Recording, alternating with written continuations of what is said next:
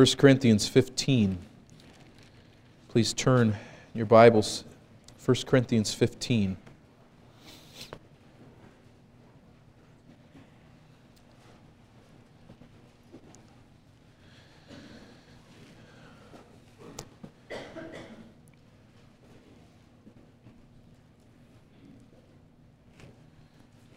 We gather on this Lord's Day as a nation at war, and it seems as if our entire world is in a state of heightened agitation.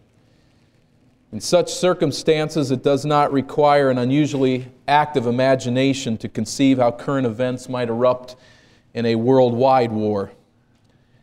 We would do well to pray that this does not happen. On the other hand, we would not do well to become fixated on war and the fortunes of our nation. We must remember in these days that we are citizens of a heavenly kingdom. We are pilgrims here. This world is not our home. And our Lord taught us how to think about war. Even if we are soldiers, He taught us how to think in a distinctive frame of mind. Remember His words in Matthew 24. Jesus taught His disciples on one occasion, listen to this carefully, "You will hear of wars and rumors of wars, but see to it that you are not alarmed." See to it that you are not alarmed.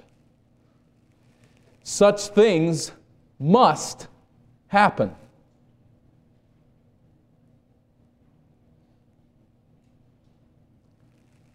But the end is still to come. Nation will rise against nation, and kingdom against kingdom. So in the teachings of Jesus, we learn that our fixation is not to be upon war, but upon what Jesus called the end.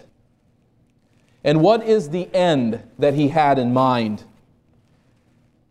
Later in the passage He says, "And this gospel of the kingdom will be preached in the whole world as a testimony to all nations, and then the end will come." Do you know what wars between nations really are? Do we see in the teaching of Jesus what these wars really are? They are really God's maneuverings to prepare this world for the dissemination of the gospel to the ends of the earth. I don't know how exactly God intends for that to happen, but I believe in the context of Matthew 24, if we take out of their principles of His mindset and His focus, these wars accomplish His ends. And that is for the gospel of the kingdom of Christ to be proclaimed to every corner of this earth. Through war, God providentially and sovereignly works to seat Jesus Christ, the crucified and risen Lamb, on a throne in Jerusalem from which He will rule the earth. Do we pray that our armies win? Well, I'm not particularly sure that we're a whole lot better than the armies we attack sometimes, maybe to some degree. I don't know. I think that's a fair prayer. But I think above all else, we need to keep our minds centered on the fact that Jesus would win. However, that needs to be done. Any stand that we might take on this or that political position as Americans is of relatively minor importance.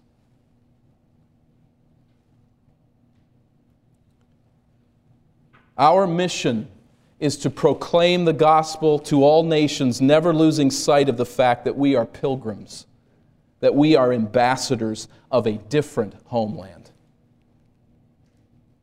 The most important position on which we will ever take a stand in the affairs of this world is our stand on the gospel of Jesus Christ. And so as believers of this gospel, we have lingered at this table to remember and to proclaim the ultimate battle. The day when Jesus Christ took our sin and took the sin of this fallen world and made it His own. the message of Christ crucified and Christ risen. It is to this message that Paul directed the attention of the Corinthian church in this 15th chapter of 1 Corinthians, a familiar passage to which I'd like to direct our attention again this morning, looking at it in a different way than we have in the past. But as we noted over previous weeks, the Corinthian church suffered much internal strife. Doctrinal disputes and debilitating church practices plagued this assembly. By the time we reach the 15th chapter, Paul has spilled a lot of ink addressing these numerous troubles. But now, as he rounds the last corner of his instructions to the Corinthians, he homes in on what he sees as of utmost importance. This was a church in which people actually got drunk at the Lord's Supper. We might have a few things to say about that. This was a church at which wealthy people came with food at church meals and gorged themselves while other believers right near them did not have enough to eat.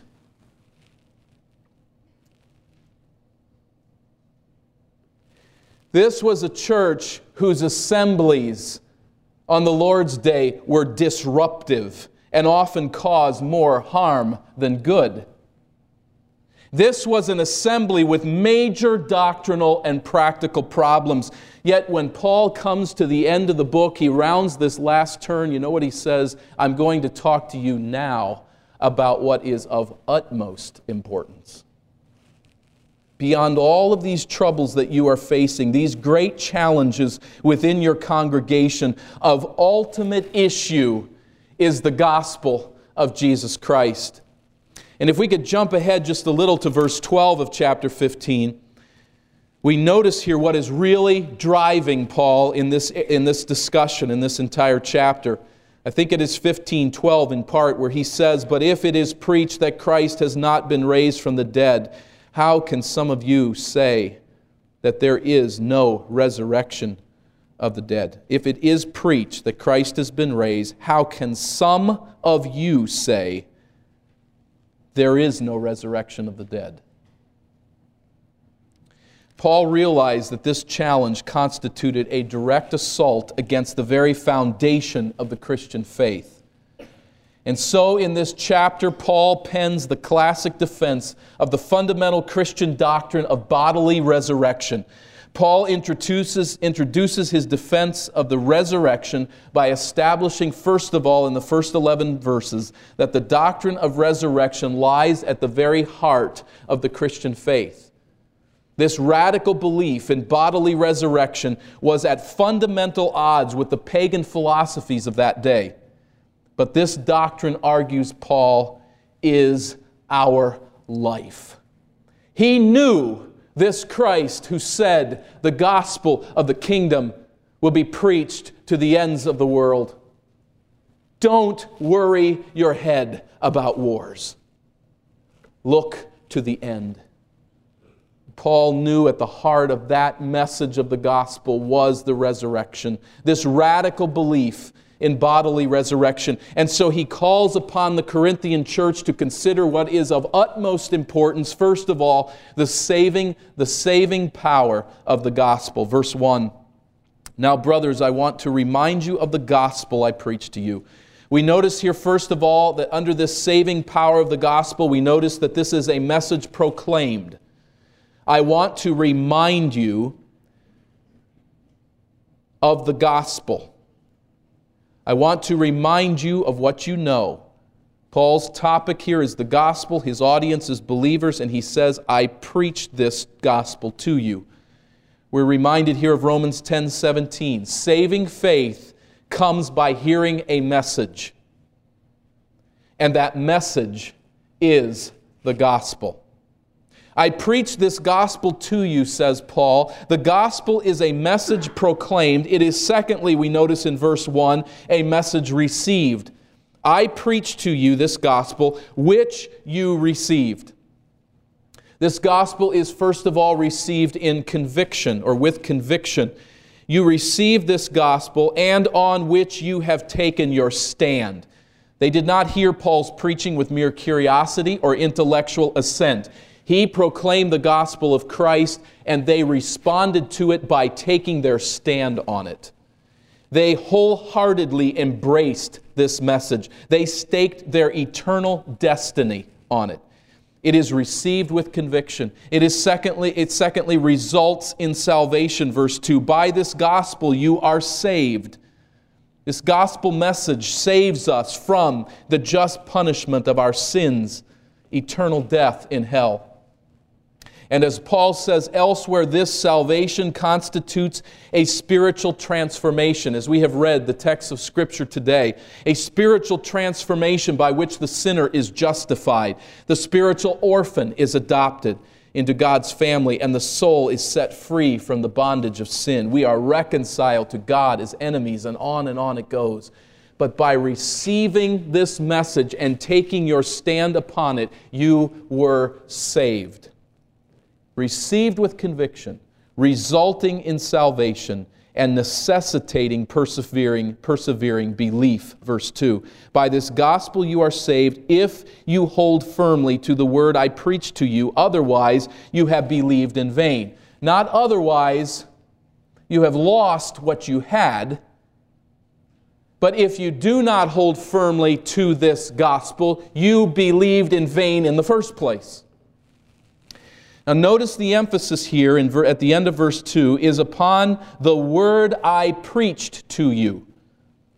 Paul is saying if you do not hold firmly to the message I preached, your Christianity is worthless. We could say it this way, it never really was. I preached a message. You received that message. And if you have come to stand on it, you will hold to it firmly in belief to the end. And so it teaches us that we must embrace the right message if we do not cling firmly to that message. It is evidence then that we never got the point in the first place. Now, that doesn't mean, and we need to be cautious here, that we need to know all there is to know about the salvation message of Christ in order to be genuinely converted. But it is to say, if we do not hold that teaching as it is revealed to us over time, we reject the gospel of Christ. We reject the true message. We cannot be saved. Well, what is that message? That certainly brings that question to mind then, doesn't it? I preach the message through which salvation comes. What is it? And that's what he discusses here at verse 3. We see the essential elements of the gospel. He reminds them of the saving power of the gospel. Now he turns to the essential elements of the gospel at verse 3.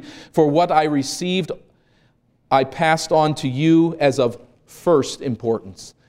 The message Paul preached and the Corinthians received was received by the Apostle Paul himself via divine revelation. Having received that message from God, Paul in turn passed it on. This is what matters above all else, says Paul. And now he delineates that gospel. It can be broken down into two major heads, two major points. First of all, we have the death of Jesus. Verse 3, that this is what I received, I passed on to you as of utmost importance, that Christ died for our sins. Christ died on behalf of our sins. Galatians 3:13, Christ redeemed us from the curse of the law by becoming a curse for us. That's the meaning here in 1 Corinthians 15. The word translated for, Christ died for our sins, could be translated in behalf of our sins. Because of our sins, He died. He became, says Paul to the Galatians, a curse for us. Peter put it this way, He Himself bore our sins in His body on the tree. It is obvious that Jesus died, but how do you really know that He died for you? How do we really know that His death was in behalf of our sins? That's the idea, I think the burden of the next point. He died for our sins according to the Scriptures. According to the Scriptures. God had pointed forward to Jesus' death since the days of Adam and Eve. We think of the classic statement 7 centuries before Jesus died in the prophet Isaiah, where he said his appearance was so disfigured beyond that of any man, and his form marred beyond human likeness. He was pierced for our transgressions. The punishment that brought us peace was upon him. He was oppressed and afflicted, as a sheep before her shearers is silent, so he did not open his mouth. He was assigned a grave with the wicked and with the rich in his death. Half a millennium before Jesus died, the prophet Daniel in 926 pinpointed the time that Jesus would die, when he would be cut off. We have these amazing statements that this poor itinerant preacher would be buried with the rich, that in crucifixion he would be uniquely pierced, that he would be so beaten and marred that no one would know who he was, and yet not one bone would be broken. All of these prophecies coming together, Daniel pinpointing the day so that Jesus could say during his ministry, Luke 22, it is written, and he was numbered with the transgressors, drawing again from Isaiah 53. And this is what Jesus said, and I tell you that this must be fulfilled in me. Yes, what is written about me is reaching its fulfillment. He died according to the Scriptures. Centuries of prophetic preparation teach us that what he said he was doing, he really did. He died in behalf of our sins as God's sacrifice, proving that his death accomplished everything that God said it would. We see his death declared here, then verse 2, his death evidenced. Verse 3 rather, Christ died for our sins according to the Scriptures. Then verse 4, that he was buried. His death is evidenced by his burial. You can find this very day scholars who will jump through all types of hoops to say that Jesus did not die on a Roman cross.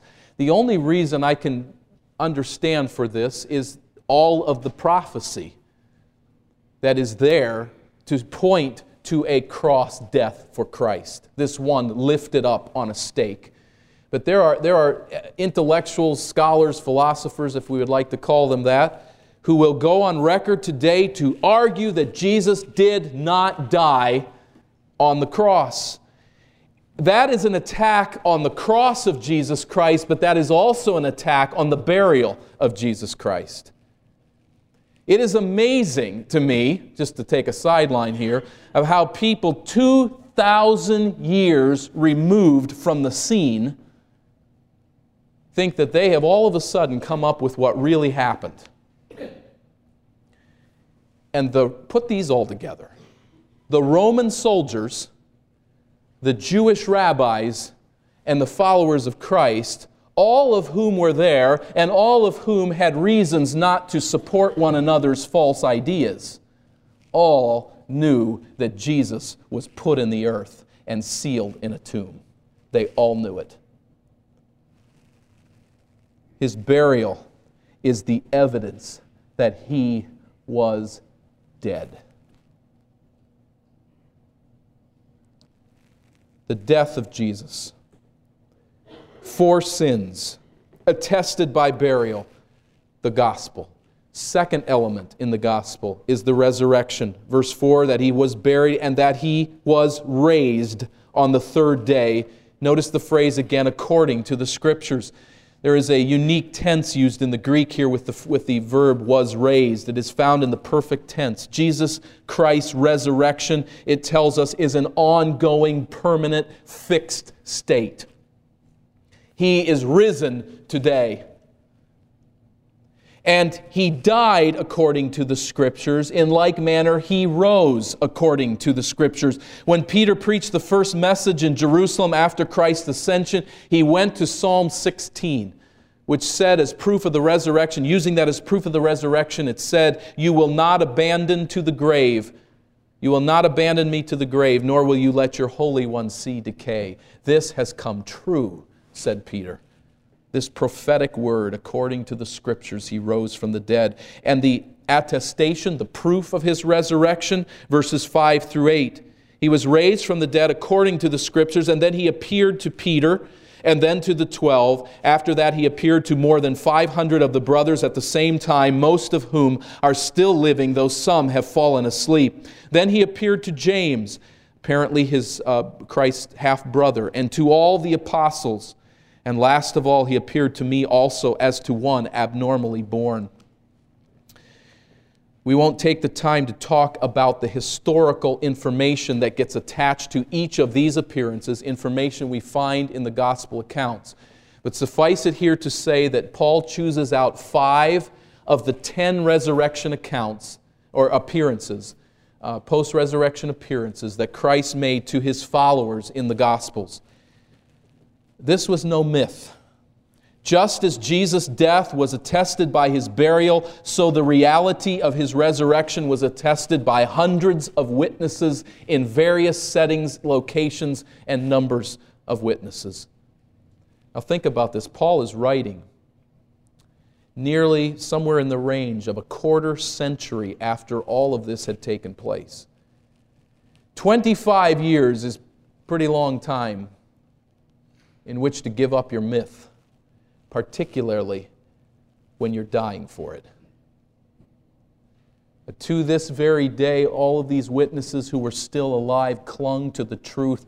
We saw Him. And they all, with no exception, were willing to die before they would deny what their eyes saw. We saw Him. Now at verse 8, Paul turns to his own place in the gospel history. He said, "Last of all, He, the risen Jesus, appeared to me also as to one abnormally born." That is, Jesus appeared to Paul as Paul was traveling to persecute Christians in Damascus, Acts chapter 9. All of the appearances to the other apostles took place before Christ's ascension and after they had met Jesus. Paul is abnormally born into the Christian faith because Paul saw Jesus after His ascension, and this for the first time in his life. So in self-deprecating terms, Paul speaks of himself as an abortion. The Greek word is used of a baby born prematurely, and often that child was born dead or would die in that setting and in that time.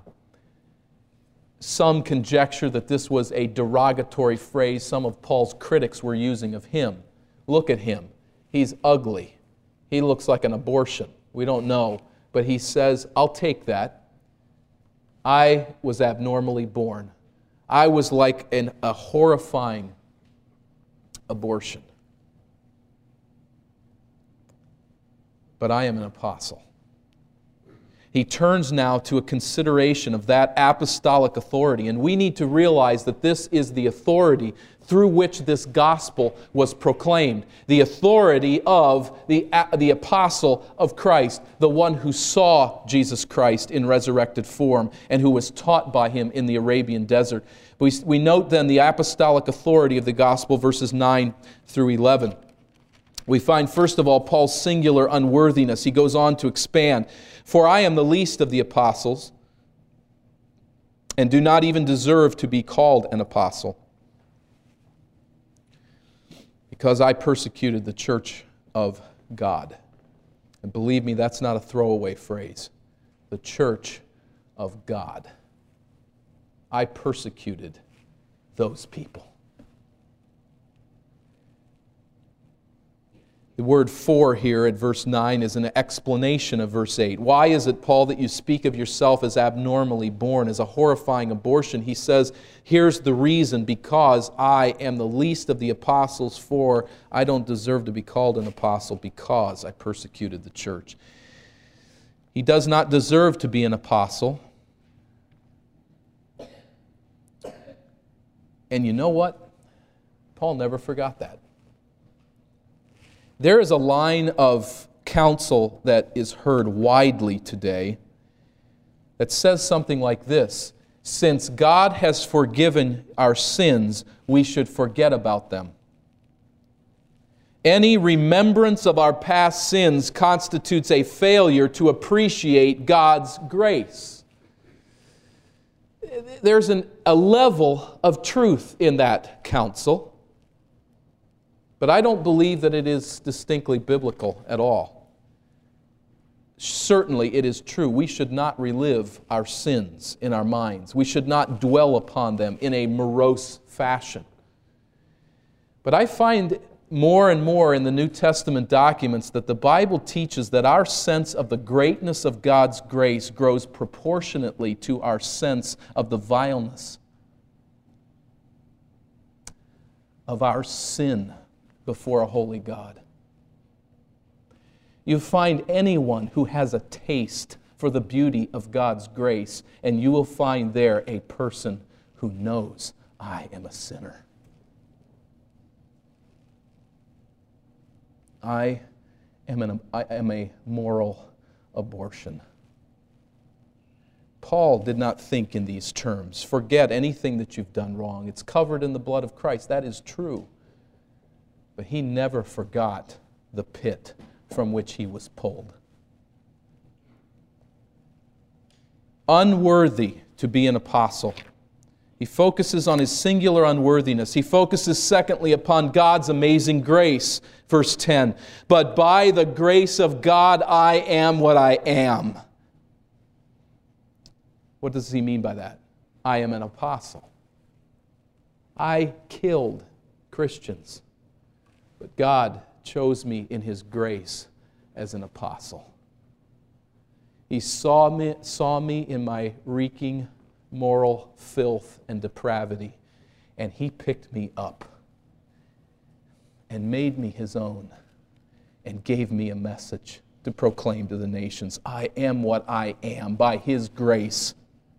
And this amazing grace which God extended to Paul, he says, was not wasted on him. That's the same word we find back in verse 2. Let me read the word first here in verse 10. But by the grace of God I am what I am, and this grace to me was not without effect. That's the same word we find back in verse 2, translated vain. God's choosing of me was not in vain. But as a matter of fact, because of His grace, I worked harder than all of them, than all of the apostles. Yet not I, but the grace of God that was with me. I worked harder than all of the other apostles.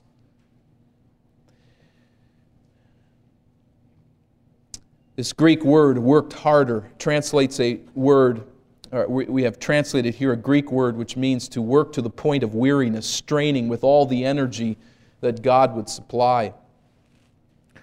As a number of commentators have pointed out here, what is Paul saying? I think it deserves noting here. Paul is not saying if they had worked harder, they would have accomplished what I did. This is a singularly poor place for Paul to be bragging, and I don't believe Paul ever did brag in the text of Scripture, certainly. I think what he is saying is, God's grace was so great in my life that I worked harder than all of them. God's grace works in our lives through great effort. And any great effort that we give in the work of God is His grace working through us. So I think that's what Paul is saying. I worked harder than all of them because of the grace of God that was given to me. To preclude any false conclusion, he quickly adds, yet not I, but the grace of God that was with me. The grace of God that was with me. Just that simple preposition is a beautiful statement. It is as if Paul saw the grace of God walking aside him and helping him along to do all of the effort and put forth the energy that he put forth to proclaim the gospel throughout the ancient world. How did that grace play out in the interest of the Corinthians? Here Paul comes full circle back to the matter at hand. And we see then, thirdly, the apostolic message. The unworthiness of the apostle, God's amazing grace, all leading to the apostolic message, verse 11. Whether then it was I or they, this is what we preach, and this is what you believed.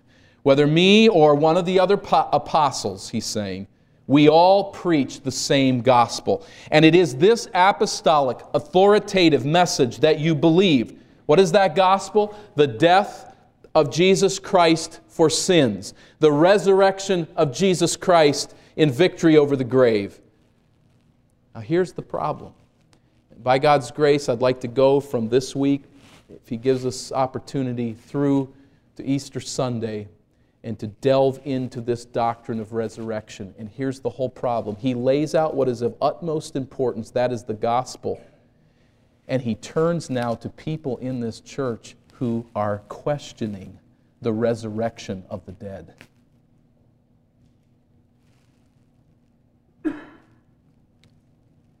Listen, says Paul, you have to get this right. Jesus rose from the dead. That is the authoritative gospel preached to you. If you do not believe that, your faith is worthless. And it reminds us as we think on the death and the resurrection of Christ today in this great gospel enterprise. It reminds us when we look to the affairs of this world and we hear the call of Christ not to set our worries on these things, but to look to the end when the gospel is proclaimed to all the earth. As we bring all of that together, we are reminded by this passage that when we enter heaven, there are many things that matter so very much to us now that will not matter at all then. One of those things is not the gospel of Christ.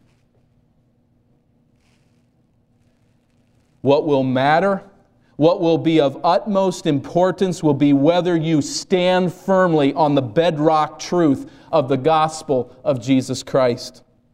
The essence of that gospel is not a decision of commitment you may have made one day. That's not its essence. The essence of that gospel is not a spirit of dedication to God. It is not a warm feeling that you got about God one day when you prayed. It is not certainly a litany of religious rituals. Our salvation comes through a message of divine truth. And that message is this: Jesus Christ, God's Son, was born in human flesh of the lineage of David to the Virgin Mary. He died as a sacrificial substitute in the stead of sinners, and He rose from the dead in defeat of death and sin.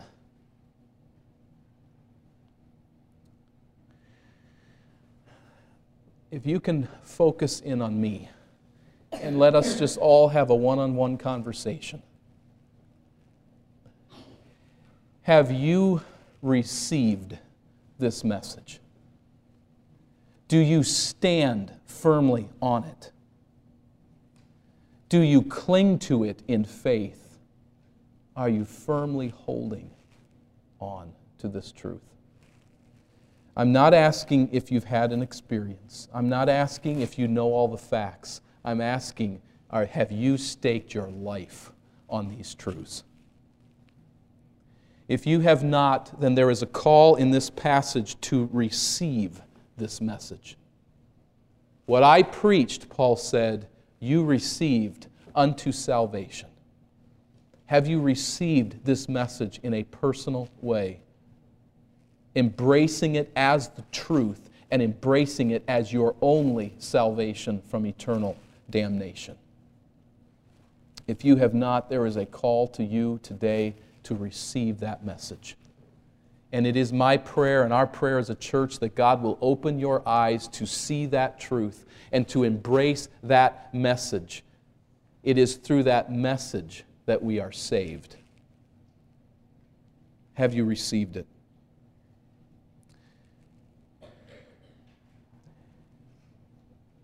No matter what might happen in your life between here and the end, that is what matters. It matters that you know this message and that it has changed you and saved you. Having received that message, we walk in the path of the Apostle Paul and the other apostles who proclaim this same message, verse 11. This is what we preach, and this is the message that Christ calls all of us as believers to proclaim. It is this message spread throughout this world that is the cause to which we have been called and the reason that we have life. One of the reasons that we are given life in this world.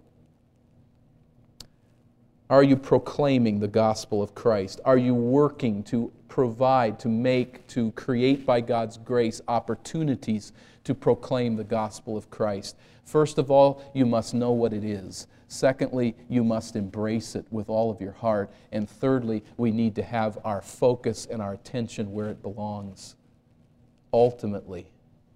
And that is to proclaim this message until we are taken home.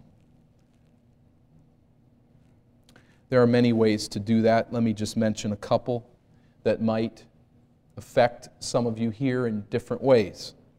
I would never say that all of us should do all of these things necessarily, but just to let you know. There's first of all, we have had scheduled for some time on April 5th an evangelistic outreach to our community where we will go from house to house and part of our work with our seminary students. And if you would like to join them and be part of that effort on that day, I'd encourage you to come and proclaim the gospel of Christ, or at least look for an opportunity to do so on April the 5th. If you would like to just come along as a silent participant, or you'd like to learn how to what we might do to contact people, I'd encourage you to be there. We don't do that every week as a church. We could, and anybody that would like to certainly can, with our blessing, if it is appropriate. But we will do that at a couple of times here this spring in a concerted effort to say the message is there. We can't make anyone receive it, and we shouldn't try to force reception. But April 5th, Saturday. On April 20th, Easter Sunday, we have a day in which many in our culture are open to attending church once, twice a year, and if they are, once or twice falls on Easter, generally. There might be some neighbors in your area that would be willing to come with you and to hear the gospel proclaimed, the resurrection of Christ and His death and its meaning. Is there someone that you could bring to this location? We talk about meeting others on their turf. We talk about meeting some here on our turf. Maybe someone is open to that, and you could bring them along and they could hear the gospel proclaimed on April 20th, Easter Sunday. I give you two tangible ideas just to think about here today. But I would also encourage you that the gospel of Christ is never was intended to be disseminated at certain focal points in our life. It was intended to be disseminated through the pores of our skin, as it were. To be spoken and to be illustrated at all times in every context. We are here as ambassadors for Him. And every neighbor and every school situation and every work situation and every holiday with unsaved relatives are all places where we are to shine forth the light of the gospel of Jesus Christ. If Paul is right, if the gospel of Christ is of utmost importance, can we say, by the way that we live, that we believe Him? If we do, this will be the compelling focus of every day of our lives.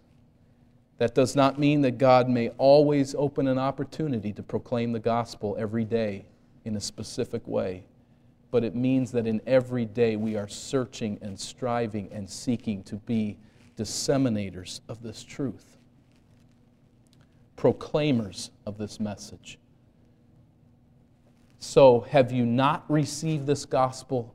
I call upon you in the name of Christ to receive it today. Have you received this gospel? I call upon you on the authority of Paul's writings and the commission of Jesus to proclaim that gospel widely and effectively by His grace. So as we bow now for prayer, Paul said, I worked harder than all of them. And the reason was the grace of God. I think we should go to the throne of God and plead with Him for that grace to be seen in our lives. Let's pray.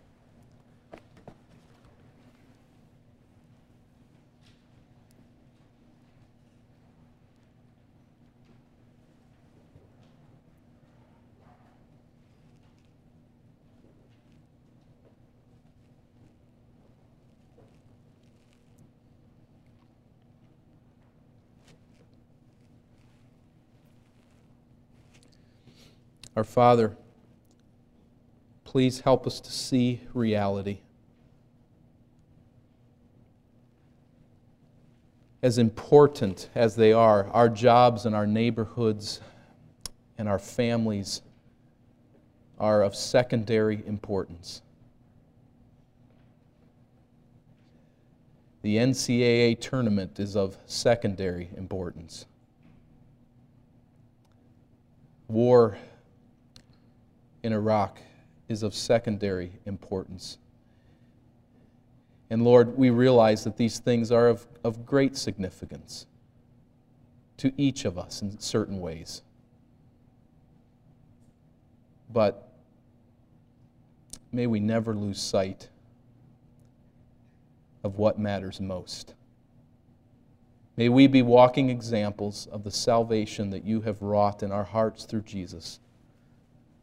And by your grace, dear God, may we proclaim that gospel widely. Will you do a work in our church and shower down upon us the grace that comes from your throne to give us the energies and the focus and the attention to be busy about proclaiming the gospel? I pray for this grace. I pray your mercy and your blessing upon our endeavors here this spring and on Easter Sunday and every day of our lives. Please open opportunities for us and bless us to your glory and to your honor, I pray.